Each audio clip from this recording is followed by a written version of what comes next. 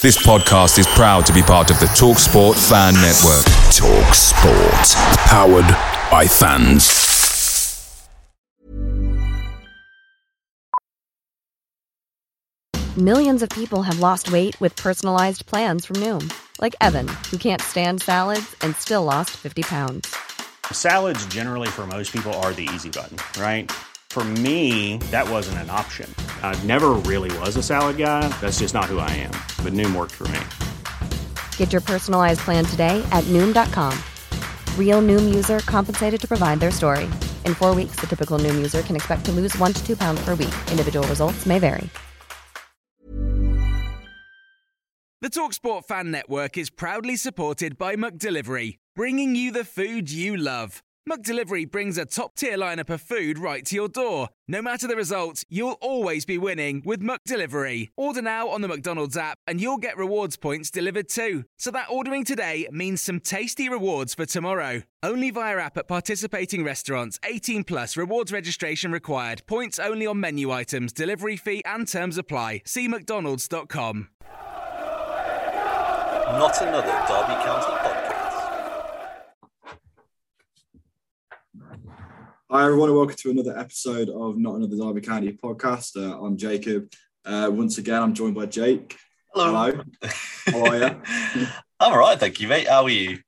I'm great. I'm great, especially after a win. Finally, and yeah. So essentially, in today's episode, we've finally got a positive topic to talk about. We have recorded a win against Bournemouth. Yes, it wasn't a dream. We have picked up 3 points from a losing position. Fantastic game. So we'll talk about that. We've got a few other things to talk about, specifically some of the players that kind of stood out to us in that game. But yeah, it's kind of just a bit of a free flow episode. It's nice to be able to talk about something and not focus on the doom and gloom, Jake. I know it does make a nice change, doesn't it, to not be picking apart another defeat. But yeah, as you were saying, it wasn't a dream. It wasn't a dream. It was real. It really happened. And I think at times it didn't feel real. I mean, when Lawrence put the ball into the top corner to make it 2-2, it's sort of like, have we got awarded a penalty for first time ever? It felt brilliant, didn't it? And you could see how it resonated around the whole ground. Yeah. I mean, it was just, the atmosphere was bang on as usual. I think we've had a great atmosphere at the stadium this season. You can really tell that the supporters have there's a unity that we probably not had before. Obviously, unfortunate circumstances that we find ourselves in has caused the unity, but it's really refreshing, actually. It's quite nice to be in the stadium at the moment, and especially when we're winning. I think there's a weird sort of expectation to beat the top teams. It's sort of, I feel more confident when we play a team like Bournemouth than when we play a team like Barnsley, and that almost, I think the results sort of resonate with that in a way. Yeah, I think I saw something, I don't know if it was today or yesterday, about how the teams we've played in the top six so far, we've either beaten them or drawn with them. So we've played Bournemouth, we obviously drew with West Brom, we beat Stoke, we drew with Coventry. So It's a little bit like we seem to be one of those teams that seems to be able to pull it out the bag against the bigger teams. But obviously, as we've seen so far this season against the maybe lesser teams, we seem to be useless. Yeah, it's kind of typical, a little bit typical Derby, really, isn't it? I think it's like when we were in the playoff push, it was kind of similar. We'd always beat the teams in and around us, and then we'd lose to Rotherham, wouldn't we? Or, MK Dons when they were in the Championship back in the day. It'd always be the teams that were kind of always bouncing between League One and the Championship that would seem to get the better of us. But no, yeah, I think it shows us the quality really that we do have in the side, and it's kind of the unfortunate inconsistency that we seem to have, that we've kind of seen throughout the last couple of years especially, where Bournemouth looked no better than us at all. I think they had, I saw I'm not sure how accurate it was, but someone said their squad was around 200 million or something. I wouldn't be surprised. No, I mean, I'm not claiming that that's true, but either way, it could easily be 100 million or higher than that. I think they've got quite a few big money signings. You look at Solanke, they spent quite a big sum 25 million, wasn't he? Yeah, and then obviously Jefferson Lerma, he was a big money move, and We've got Champions League winner with Gary Cahill. Did he win the Champions League? Yeah, he did. He did. Yeah. I was going to say, I thought he just signed by that point, hadn't he? Yeah. But yeah, no, they have a great team and a great manager. And with our kind of team, we strung together through free signings and the academy, and a heavily based team around the academy against Bournemouth, especially. We more than matched them, and I think whether or not we deserved the win, I think the stats were quite even. I think a draw would have been, I don't think many people would have complained. Been a fair result, yeah. But yeah, it was nice to see us on the other end of a game where it could have perhaps gone either way. It could have been a draw, but we took all 3 points. We took advantage of the opportunities we were given. Yeah, I think. Yeah, as you say, you've summed it up quite well. You've left me with nothing to say. I think we did play really well. It was quite an even game, which was, surprising considering Bournemouth's form. But if you take into account the fact they are a Premier League team and most of their players are Premier League players, so you knew it was always going to be an open game. And I think, sort of going all the way back to the point about we seem to do well against the good teams. Against an open team, you've got more space. And so attacking players, people like Tom Lawrence, Jason Knight, and people like that were getting a lot of space going forward that they probably wouldn't get if you were playing the Barnsley or someone of that ilk. So I think Bournemouth are always going to be a tough challenge. But the fact that they're so open, the fact that they're so expansive meant that we did have the opportunity to use our quality players in an environment that probably suited them a little bit better than, the dregs of the Championship. Just to change the topic very slightly, we had a debutant who played. We changed the system. We brought him in. We'd been playing a 4-2-3-1. We went to a 4-3-3. He looks about 15 years old. Liam Thompson, what a debut from him. Yeah, I put a tweet out about it. I remember just being kind of blown away almost by the fact that was his debut. You're thinking, where have we been hiding him? Why has he been tucked away in the under-23s? I think with that performance is not just one of the best debuts I've seen ever, probably from my time as a Derby supporter. Anyway, I think the only kind of debut that comes close in recent years would be, I think, Will Hughes obviously burst onto the scene with a pretty tidy performance. Julian Dessart, brilliant debut, but obviously not much after that. Yeah, nothing came after it. Tom Ince scored 2 on his debut, didn't he, as well, when he came on loan? Obviously, Julian Dessart, it was only the debut that I can talk about. The rest of it, the rest of it. But as far as debuts go, especially debuts from players that have come through the academy, I think that's almost next to none. He was perfect. I think he was just so progressive. He wanted to get the ball forward every single time he was on the ball. And I just haven't seen a player do that for Derby in so long. I think he kind of showed little glimpses of Hughesy, and there was kind of prime Bryson in there as well with his ball retention. And it was like, I don't want to, put too much pressure. I don't want you say you're picking him up a bit here. Yeah, I don't want to liken him to every little cult hero, every fan favourite of Derby from previous years. But no, I just thought he was fantastic. Yeah, I think as well. I mean, he sort of indirectly replaced Ravel Morrison, who's a player that we spoke about on the podcast in the past. And Morrison, as we've said, has a little bit of a habit of not really being as progressive as he possibly could be, and turning round and passing backwards and sort of not being very adventurous and being pretty slow.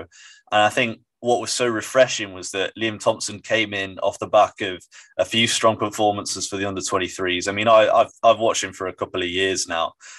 When he first moved up from the under-18s, the under-23s, and he was a player with obvious talent straight away. My big question was could he do it against big physical Championship players? Because he is only little.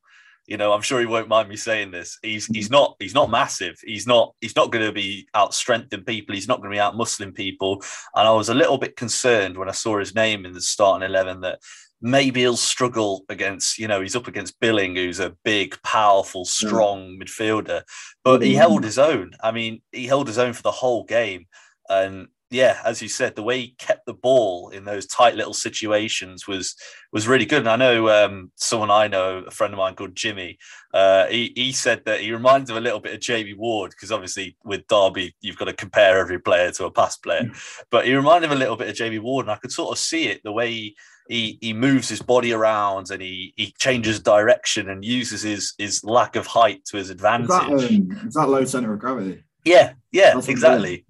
And exactly. He kind of just almost ducks out of the way of players. He's caught like so low to the ground that when they're trying to get to him, he's sort of shielding the ball. But he was so technical as well. Yeah. With the ball at his feet, he was just stuck to his feet, and he just didn't seem to lose the ball. And if he did get knocked off, he'd go and win it back fairly instantly.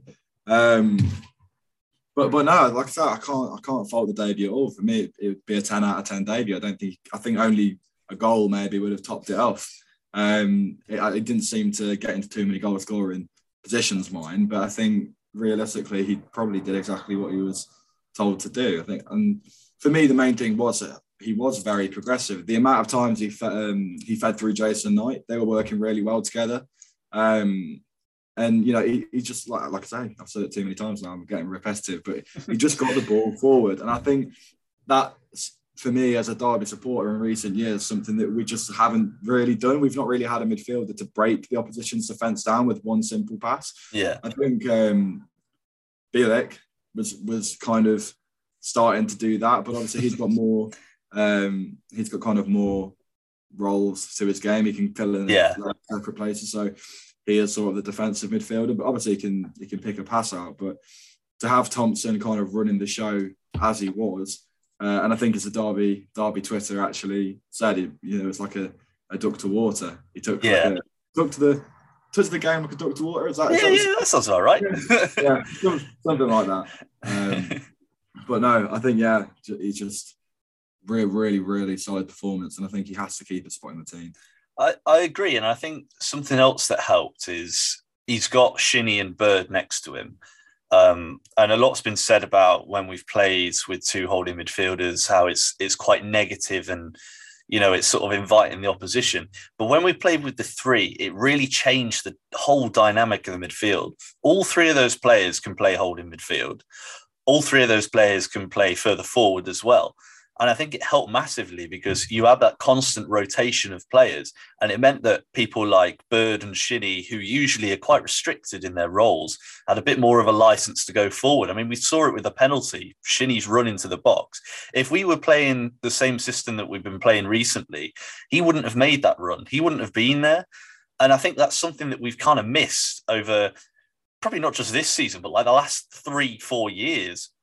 Since we've started playing a 4-2-3-1, which we have for quite some time now, it really does restrict your midfielders. And it means that, those sort of late runs that we became accustomed to from Bryson, Hughes, Hendrick over the years, we weren't getting anything like that anymore because they had to sit and stay in their position. But putting Thompson in there has meant that all three of them can make those sort of runs at different intervals throughout the game. And I think it's completely changed the way we played. I mean, it was reflecting the scoreline because we scored 3 goals for the first time. I think, it's the first time since Sheff Wednesday, isn't it? Sheff Wednesday at home. Final game of last season in the league, isn't it? Is it? I'm trying to I'm doubting myself now.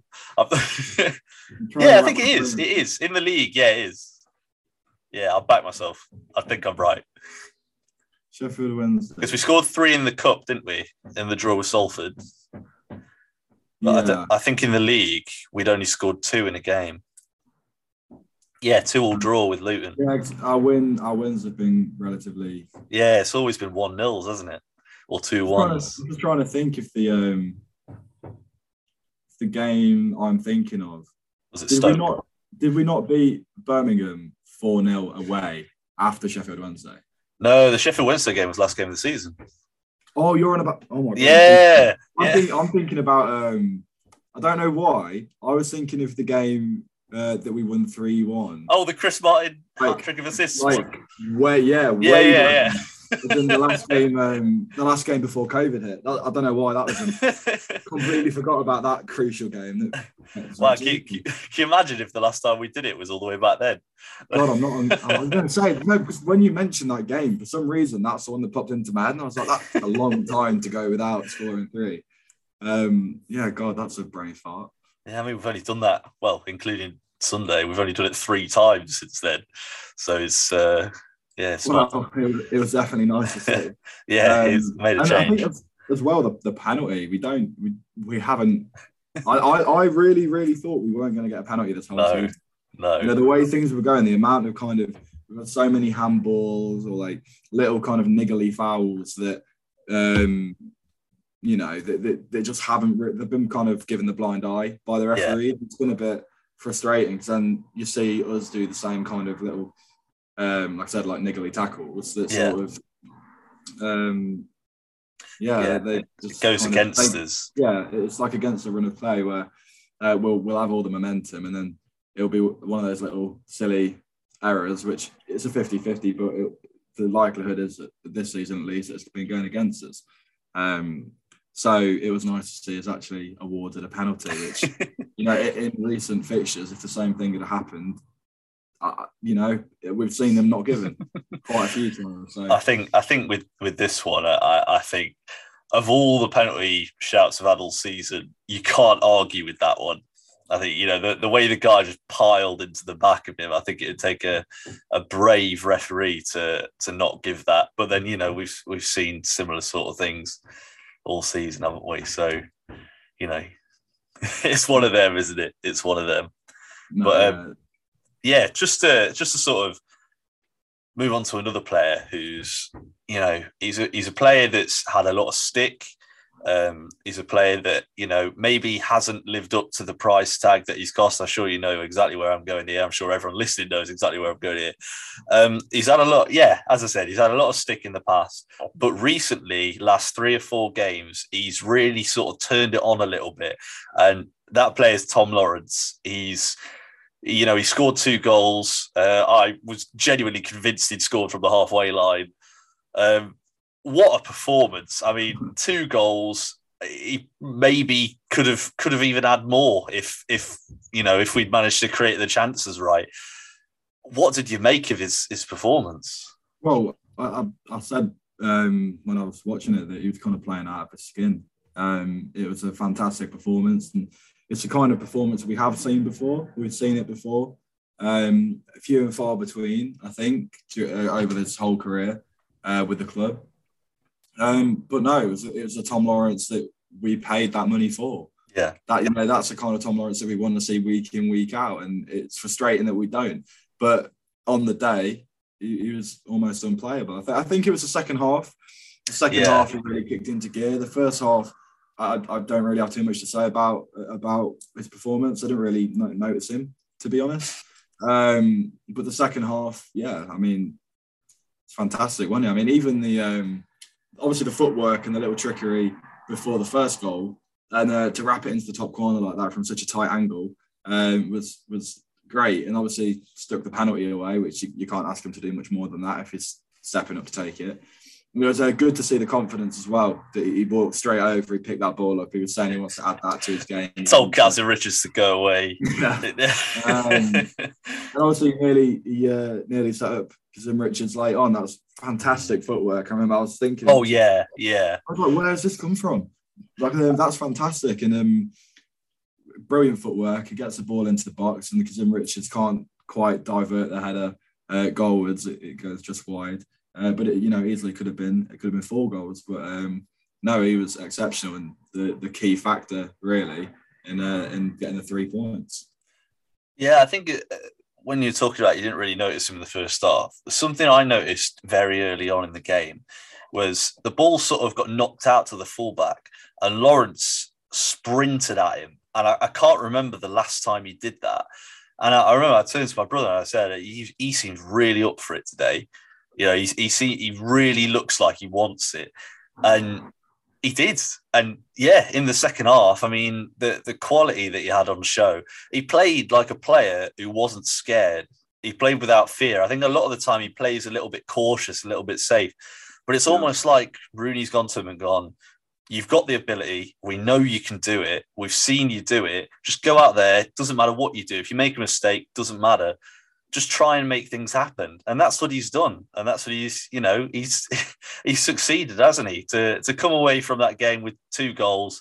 He's scored the equaliser, he scored the winner, and to run away hitting the badge on his chest was a nice way to cap off a really good performance. I've got to say that was something I wanted to touch on. It was nice to see a little bit of passion. Yeah, I think sometimes he gets kind of a little bit slated for not showing that kind of passion. Obviously, with being instated the captain, people kind of you can't the typical captain mould is a Curtis Davies, who's he's always out there. He's always facing the media and talking to the fans directly. And I feel like we weren't really seeing a lot of that from Tom. And that's why people probably slate him a little bit more when it comes to being the captain. Because is the kind of passion on show from people like Davies. We don't always see that. Yeah. So to see Tom kind of at the end of the game, he was going over to the fans. He started to bounce. Yeah. Celebrate getting on to 0 points. It was quite funny.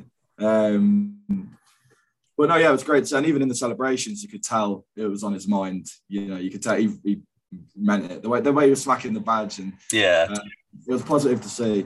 And it's a little segue I want to go on from here, because I put a tweet out not long ago, and I think it was about Tom and how, and it wasn't saying he was a bad player. It wasn't slating the way that he played, but it was saying that out from the Mel Morris era, because of the money we spent on him, and him being the highest, I know where you're going here. Yeah, because of the money we spent on him and him being the highest paid player at the club, according to the article from, was it the Mail? The Mail Online? Yeah. Or the Mail Sport? Daily Mail, I think, they said that he was on 37,000 a week. I think a lot of people were quick to point out that it was probably more nearer to 27,000 a week. I'm not too sure, to be honest. And obviously we paid 5 million, rising to 7 million. We don't know if it's hit 7 million. I'm not sure what the clauses were to make it 7 million. Ballon d'Or clause, I reckon. Or Premier League or England. England. No, yeah, I'll tell you what, that would be a big clause if you made it. That'd be a good one.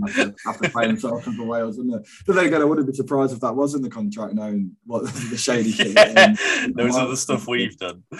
Yeah, you wouldn't be surprised to see that included. No, but if he got into I was going to say like the Premier League Team of the Year or something like that.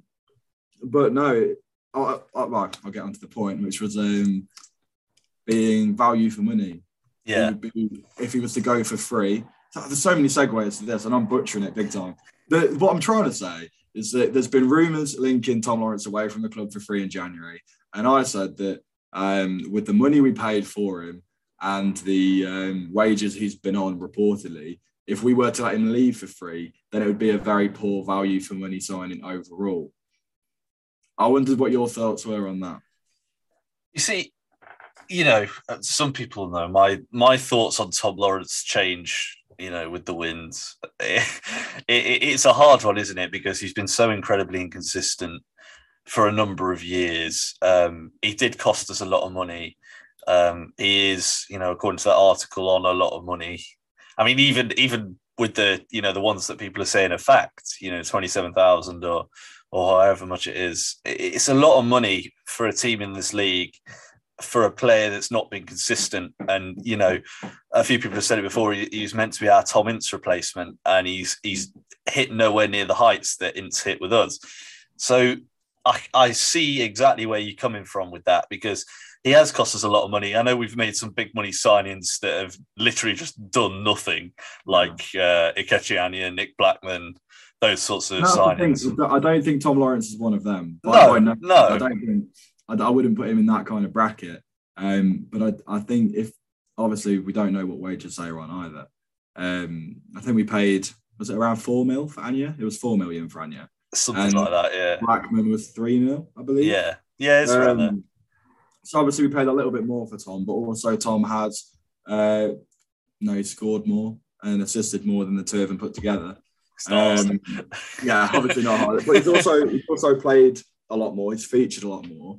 And And yeah, it's just one of them where I feel like if we were to recoup a fee for him, if he was one of the, obviously Rooney has actually, since this article came out, he's shut it down and been very clear that Tom Lawrence will be staying at least for this season, and that he won't be going in January without any hearsay from Rooney himself. But if we were to recoup a fee for him, then that statement I made would be retracted, in my opinion. It depends on the fee. But if we were to get money back for him, then it probably wouldn't be a poor value for money signing. But I think with the output we've got from him and the wages that we pay and the transfer fee that's paid, I think it would be quite it'd be quite sour. It'd be quite a sour transfer for me. I mean, the thing is, if we do lose him for free, which we might anyway at the end of the season. We could get to the end of the season and he just goes off. We don't get anything for him and he can join someone else completely for free. So, if it ends like that or he goes for free in January, I see where you're coming from. It would be quite a poor signing for the money that we've, spent, the money that we've paid. Obviously, he didn't choose his own transfer fee. He didn't choose for Derby to offer such ridiculous wages. So it's hard to put the blame on him for that. But for the money he has earned and the money that we did pay for him, you could say he's not hit the heights. But if he's going to do it, now is the time to do it. As we were saying before, the form he's had recently has been brilliant. And if he could keep up anything like this for the rest of the season, if he performs the impossible and stars as we stay up, he'd be worth every single penny. You're not wrong. It all depends, doesn't it? It all depends. Yeah. But I think if the form that he's shown in the last 3 or 4 games can be replicated, and put on kind of repeat throughout the rest of the season, then I think the kind of output, the view changes completely. Yeah. But let's just hope it happens. I mean, it would be great. It's a player that is very clearly got talent. Everyone says the same thing. It's very clearly got talent, but he doesn't always show it. And it's frustrating because we know he's got that in him. So when he plays that sort of game, I think there's a sort of feeling that he kind of drops that performance every 10 matches and he should be doing it frequent. Well, not everyone can put in a consistent 8 or 9 out of 10 performance every game. No one does that. It'd be too much to expect that. But if he can do this more frequently, if he can keep up this form, I mean, he's our top goal scorer this season. Now, just overtaken Curtis Davies. Which is obviously the target for many top strikers to outscore Curtis Davies in the Championship. But it's a top scorer now with 4 goals. He's got 3 assists, so he's by far the most creative player at our club this season. Contributed to the most goals. So if he can keep that up, then you never know. But I mean, I guess he kind of alluded to it a little bit there with if he somehow miraculously keeps us up. We do have to talk about the possibility of staying up. It isn't impossible. It isn't at all. Is it a long shot? It really, really is. But it's not impossible. So we're 15 points away from safety. We've got a much better record than all the teams above us. We've lost 6 less games than 23rd, 22nd, 21st.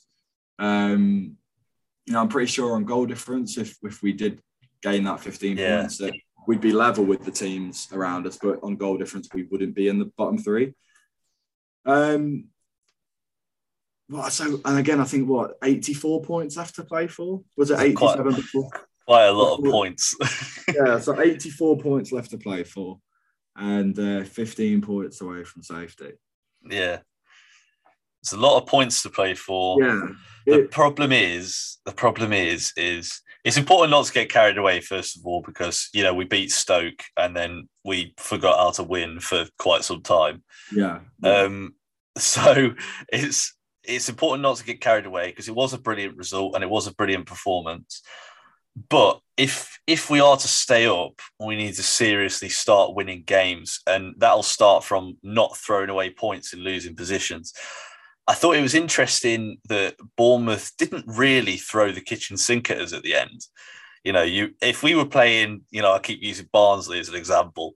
If we were playing Barnsley and we were 3-2 up with like 5 minutes to go, every single Barnsley player would be in our penalty box for every set piece, every throw in, everything, and they'd be throwing the kitchen sink at us. But Bournemouth seemed different. They just, I don't know, they didn't seem bothered. No. So I think if we were playing, when we play the teams that aren't right at the top, that aren't Premier League teams, it's going to be tough. It's going to be really, really tough. So I don't know how well we'd be able to hold on to a lead because, we've seen it so many times. We've dropped more points from winning positions than any other team. And that might come from the fact that our defence are pensioners. It might come from the fact that apart from the pensioners, all we've got are children. So we've literally got a team of 50% old people, 50% children. So it's like, we don't have the players to sort of hold on to a lead, if you see what I mean. But yeah, I know I've deviated massively from what we're talking about, but I think if we are to have any chance whatsoever of staying up, we've got to solidify at the back a bit and just keep playing with no fear, because it's an almost impossible task. We're getting around 1.16, I think it was, or what's that yesterday? 1.16 points per game or something like that at the minute, and we need 1.65. So we need to start winning games. That's been our big problem this year, putting games to bed and scoring goals. But, What better place to start than at Craven Cottage on a Wednesday night? Yeah. I think, obviously, like you said earlier, we've played 4 out of the top 6 so far. We've won the 2 games at home. We've drew the 2 away. I'd be happy with a point. I'd be happy with anything. Also, I think it's kind of that, surely by that logic, we get 6 points with the next 2 games against 1st and 6th in following QPR. And then we'll go on another 5-game run without a win, I'm assuming. Once we've got the hard games out of the way, I'm sure. No, but seriously, I think why not attack the game in the same way we attack Bournemouth? I think, in reality, I think Fulham's squad is unreal. For the Champions, I mean, they've got quality in every position. Harry Wilson, obviously, he's had some nice words to say about that. Yeah, it's nice. Good to hear. Good to hear that, he still has fond memories of the club, and he's got a good connection with us, and I'm sure he'll get a great reception from the travelling fans. Obviously, they've got Mitrovic, but was it 21 goals in 18 games so far? It's ridiculous. It's something like that, isn't it? I might be wrong, but if I'm wrong, I know I'm not far off. It's something ridiculous. The fact is he's scored more than he's played. That doesn't happen in the Championship very often. No. He's well on track to beating the record set by Ivan Toney last season. So, yeah, he's going to be very, he's going to be a test. But Curtis Davis loves playing against Mitrovic. They've had some good battles over the years. And I've seen Davis has spoken about it before, how he likes playing against Mitrovic, because it's a good battle. But yeah, I'm looking forward to the game. I'm apprehensive because we've just had a nice win and it feels nice to be positive. And we're thinking, well, that's it now. We've only got 15 points to, it's only 5 wins. We're going to only 5 wins, yeah, easy. Obviously, Fulham is a tricky task for anyone. But you never know. You never know, do you? It's a Championship. That's the beauty of it. It's one of those games. This is an unbelievable time to get some momentum. Because, obviously I'm not expecting anything, but if we could get a good result and it's a good performance, we could really start to build something now. Because you could see from the players, I mean, even Tom Lawrence, go back to Tom Lawrence because that's all we talk about apparently. You could see, as you said, you could see what it meant to him when he was hitting the badge on his chest. And he'd never done that before. And I think we're seeing a little bit of a change in the team now. We're seeing a bit, they've got that positivity and they really, really want to fight because there's a chance. There's a chance that if they do it, they're all heroes. So if we go to Fulham with that mentality, yes, they're a brilliant team. Yes, Mitrovic has more goals than games, which is ridiculous. But at the same time, you can win a lot by working hard and by trying hard and by having your head in the right place. And I think this Derby team has all of that at the minute. Yeah. So, Yeah, I mean, what are you expected? What do you expect to happen? It's a tricky one, but for a starter, you don't know which Derby team will turn up, but you also don't know which Fulham team will turn up. I mean, we've seen, was it Blackpool beat Fulham, did they, earlier in the season? I think it was, yeah. Might have been, but then again, Blackpool haven't done too bad this season now, if they are. It's, but no, they've got a great team. They have a really, really good team. So I'm not expecting a win. Yeah. But also there's that sort of, it would be typical, wouldn't it, for us to just beat the top teams back to back, to beat first and second, and then, it'd be typical for us to lose 12-0 as well. It's one of them where we could either, honestly, I don't know. It's one of those things. I can't give you a kind of straightforward answer, because my heart goes, well, actually, we could do this. We could sneak a win. A draw, though, I'd be happy with. If you offered me a draw now, I'd take it, definitely. But also the reality is they could just thump us 6-0, and then all the kind of not motivation, the run we're on now, and the form we're building, it's sort of just over. Gone. Yeah, gone. So yeah, I'm hoping that we'll get a result. I'm not expecting a win. I think I'm hoping for maybe a draw. I think the reality is, I think Rooney knows the uphill battle that we face when we play Fulham, especially at Craven Cottage. Yeah. So yeah, I think we'll probably try and play the game out and try and nick one late on. I think that's realistically what it's going to go for. I think I remember him saying in an interview that that's what they tried to do at Sheffield United away. He said that he tried to kind of see the game out and stay in the game and then try and nick one late on.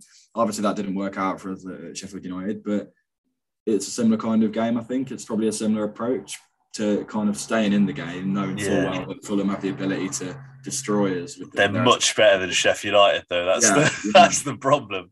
But also, Fulham play much more expansive football than Sheffield United, and so Fulham are more similar to Bournemouth than they are Sheffield United in terms of their attacking play. They do leave much more space on the pitch to pierce with their attacking talent. And we could just take advantage of that and get a lucky result. And I think with the way that our form has gone this season, I think the players will be more than up for it. And like you say, they've got a bit of passion, they've got a bit of oomph in their game now. They understand what's at stake, and it's at stake big time. It's a huge challenge, but they appear up for it. And I think how they play against Fulham will determine that. Because if we go a goal down at Fulham and don't respond in the same way we did when we went 2-1 down yesterday against Bournemouth. Yeah. Well, it won't be yesterday by the time the podcast goes up. On Sunday against Bournemouth, then I think that's really, really telling. And even if we do lose 1-0, but you see us go back, or 2-0 or whatever, but if you see us go behind and we come right back and, try the way we did against Bournemouth, then I'm going to try and take the positives from the game, because it's all about how the players play. And if we go one down, the head slump, it's like, well, the momentum. Earlier. The momentum, although it kind of takes a dent, I wouldn't say it's gone. But if we do get absolutely battered, then it'd be difficult to overturn. But can I pressure you into making a prediction, or is that a taboo subject? Oh, I've just got I don't want to say it. Right. So I was on, this is a slight tangent. I was on a Bournemouth channel, and I was asked for my prediction for Bournemouth. And I was asked about, do I follow my head or do I follow my heart? And my heart said we were going to win 3-0. So I actually got slightly right. But I said that, using my head, I couldn't see us winning and saw us getting battered. Now, I think I'm going to follow a similar approach with this one. In my head, I think we're going to struggle at Fulham, at Craven Cottage. They've been imperious there all season. They've got Mitrovic, who's good at kicking the ball in the goal. I have a feeling that we might lose by a couple, maybe 2 or 3-0.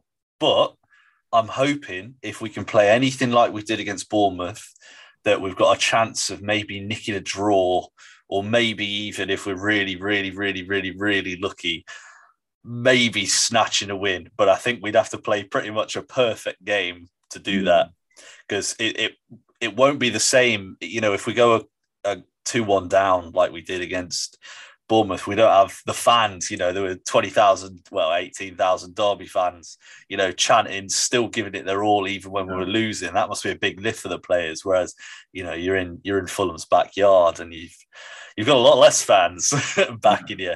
So yeah, my heart says we might nick something. My head says we probably won't nick something. What do you reckon? I can't really say that my opinion's too different to what you kind of said. I think my kind of the football side of things thinks it will probably be very fortunate if we were to get a win or a result. I think the reality is Fulham are expecting to beat us. I think everyone watching the game and every Championship supporter is probably expecting Fulham to beat us, which is great because the pressure's off. Yeah. But also, it's not that great because the reality is they could well beat us very, very convincingly. But no, again, I think my head is similar to you. We are capable of getting a draw if we play a good match, similar to how we play against Bournemouth, and we are capable technically of snatching a win at the end. Or you never know, we could thump them 4-0, and can you imagine? It could be unreal, but. The reality is it's going to be an uphill battle, and I think we will be very fortunate to come away with a point. But then again, as soon as that game kicks off, it's up to the players, isn't it? You never know what's going to happen. It's the beauty of the Championship. It's just completely unpredictable. So hopefully the expectation of Fulham to win works in our favour. That's what I'm going to say with that. So not expecting a win, but not going into the game downhearted. I'm hoping the players put a good shift in like they have been doing recently, and I'm not ruling out a positive result, obviously. Yeah, we've just got to hope that we can sort of knock those errors out of our game. You know, we've been so prevalent with it all season. You know, it's always the individual errors. I mean, we've had the latest of a catalogue from the goalkeeper, Keller Roos. I mean, what did you think of that? Because I've seen, you know, the majority seem to be in the, well, he's clearly just messed it up camp. But I've seen a couple of people trying to blame Curtis Davies and sort of deflect the blame from Roos a little bit. What are your thoughts? What are your thoughts on Roos as a goalkeeper? I think we've touched on it before. Yeah, we have. The most recent thing I've said about Keller Roos is, you know, the less I say, the better at this point. Shot stopping is all right. It's probably his strongest subject. We know famously, unfortunately, that his handling has never been what you'd expect from a Championship goalkeeper. And I personally do put the blame on Roos for the goal we conceded. It wasn't as though Curtis Davies has absolutely bladdered that pass to him. He's passed it to him. Keller Roos has took the first touch, and it's the second touch that he's just kicked straight into. Was it Solanke? I think I think so. So no, I do blame Roos, because it's not like he's it wasn't a first touch. It wasn't like Davis has hit it at him too hard or misplaced the pass. It's gone straight to Keller. He's took a touch, and his second touch has just knocked it straight into danger. Obviously, then he makes the initial save, and then Davis clears off the line, and then eventually it finds its way into was it Anthony scored? Yeah, I think it was Anthony. So eventually they did get the goal, but I think none of that happens if Roos just kicks it long. And obviously that is something they've been working on. You can't put, I'm not saying that Roos decided to play it that way, but realistically, I'm not sure what they were trying to do with that goal kick anyway. No. It's something that Curtis Davies went, I know, let's do this. I'm assuming that's something that they've worked on in training. Yeah. But, the blame has to fall on Roos, because it was him that made the poor touch. Yeah. And it's his fault, in my opinion. Again, I think he's made another mistake. And like you said, there's a catalogue of mistakes from Keller Roos. There's been a catalogue of goalkeeping mistakes. Ryan Allsott's made a few clangers as well. Yeah. I've recently called, for Harrison Folks from the academy. I mean, he clearly doesn't rate Allsott if he's behind Roos in the packing order. Yeah. Roos just, doesn't put in enough quality performances at all to merit being a goalkeeper in the Championship for me. And if he's relying on the youth as heavily as he has been, the last game it was Liam Thompson, Fassi Eversele, Lee Buchanan, Jason Knight. There's such an emphasis on the academy players in that fixture, and he's very clearly relying on them for next season. Should we go down, or even if we stay up, he looks like putting a lot of emphasis on the youth players and bringing them through. Yeah. So why not try Harrison Folks? He's been excellent for the academy, just as Liam Thompson has been, and I'm sure that he can't be too far away from being handed an opportunity, even if it's in the cup or even just putting him on the bench, because he's playing so well for the academy. Yeah. I don't see why these two goalkeepers who have made mistakes in every game they've played almost, I don't know why they keep getting selected ahead of him. I know it's a big deal. You don't usually see many young goalkeepers, but if he's got the quality, then and we are relying on the youth as much as we are, then I don't see why not. I mean, I'd personally be happy to see it happen. So, yeah, I think it is a difficult one. The thing is, Roos is getting close to 30 now.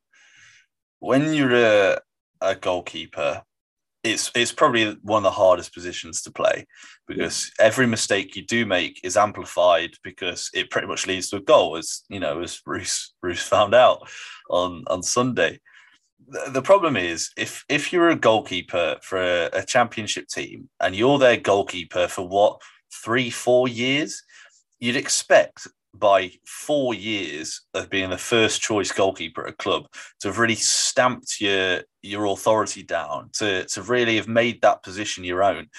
And the fact that the second Roos got in goal, that's obviously not the technical way of saying it, but the second Roos got his place between the sticks, he's been constantly questioned. Even at the start under Lampard, he was playing well, but there were still question marks because he did weird things, and he just has a tendency of just doing things that make absolutely no sense. And, those question marks were amplified. Obviously, he made that mistake at Wembley, which I think it's silly to focus on that, because I think that's unfair to judge a player purely on one mistake, especially in a game as big as that, because, they've done it now. You have to move past it. The problem is the 100 mistakes he's done since then. I mean, that season under Cocu, he was rubbish. The season afterwards, we tried to replace him under Cocu with Ben Hamer. We tried to replace him under Cocu to begin with, and then Rooney tried to replace him with David Marshall. And now Rooney's tried to replace him with Ryan Alsop. And, he's constantly been under pressure from all of these different goalkeepers that, most people would say aren't really great goalkeepers themselves. So the fact that we've been bringing in, below par goalkeepers to try and replace him, it says quite a lot about his Derby legacy, because he does make mistakes, and even his biggest fans will admit, or should admit, that he's very unorthodox. What he does doesn't make a lot of sense. He'll make the occasional unbelievable save, and you'll think, Christ, how's he done that? But then a lot of the time it'll be, oh, Roos has let one in at his near post again, or, oh, Roos has just passed it to them and they've scored, or something like that. And I think for a goalkeeper to be questioned that much over a number of years just kind of highlights that maybe they aren't the right person to take the club forward. But I don't know. What are your thoughts on that? I think you've explained it pretty well. I think, like you said, he is unorthodox, and he's made such a large amount of mistakes that have led directly to goals. I think we've dropped points purely because of Roos on quite a number of occasions, even this season, because of his mistakes. And like I say, it's not the worst goalkeeper in the world. He's a good shot stopper, but for me personally, it's not championship standard. I don't think, if he was to be let go on a free, which I think his contract's coming. Is it coming to an end? It is. Yeah. Let's be real. I don't see many championship clubs looking at his skill set. None of them would. Going, we want to sign you, especially not as a first choice keeper.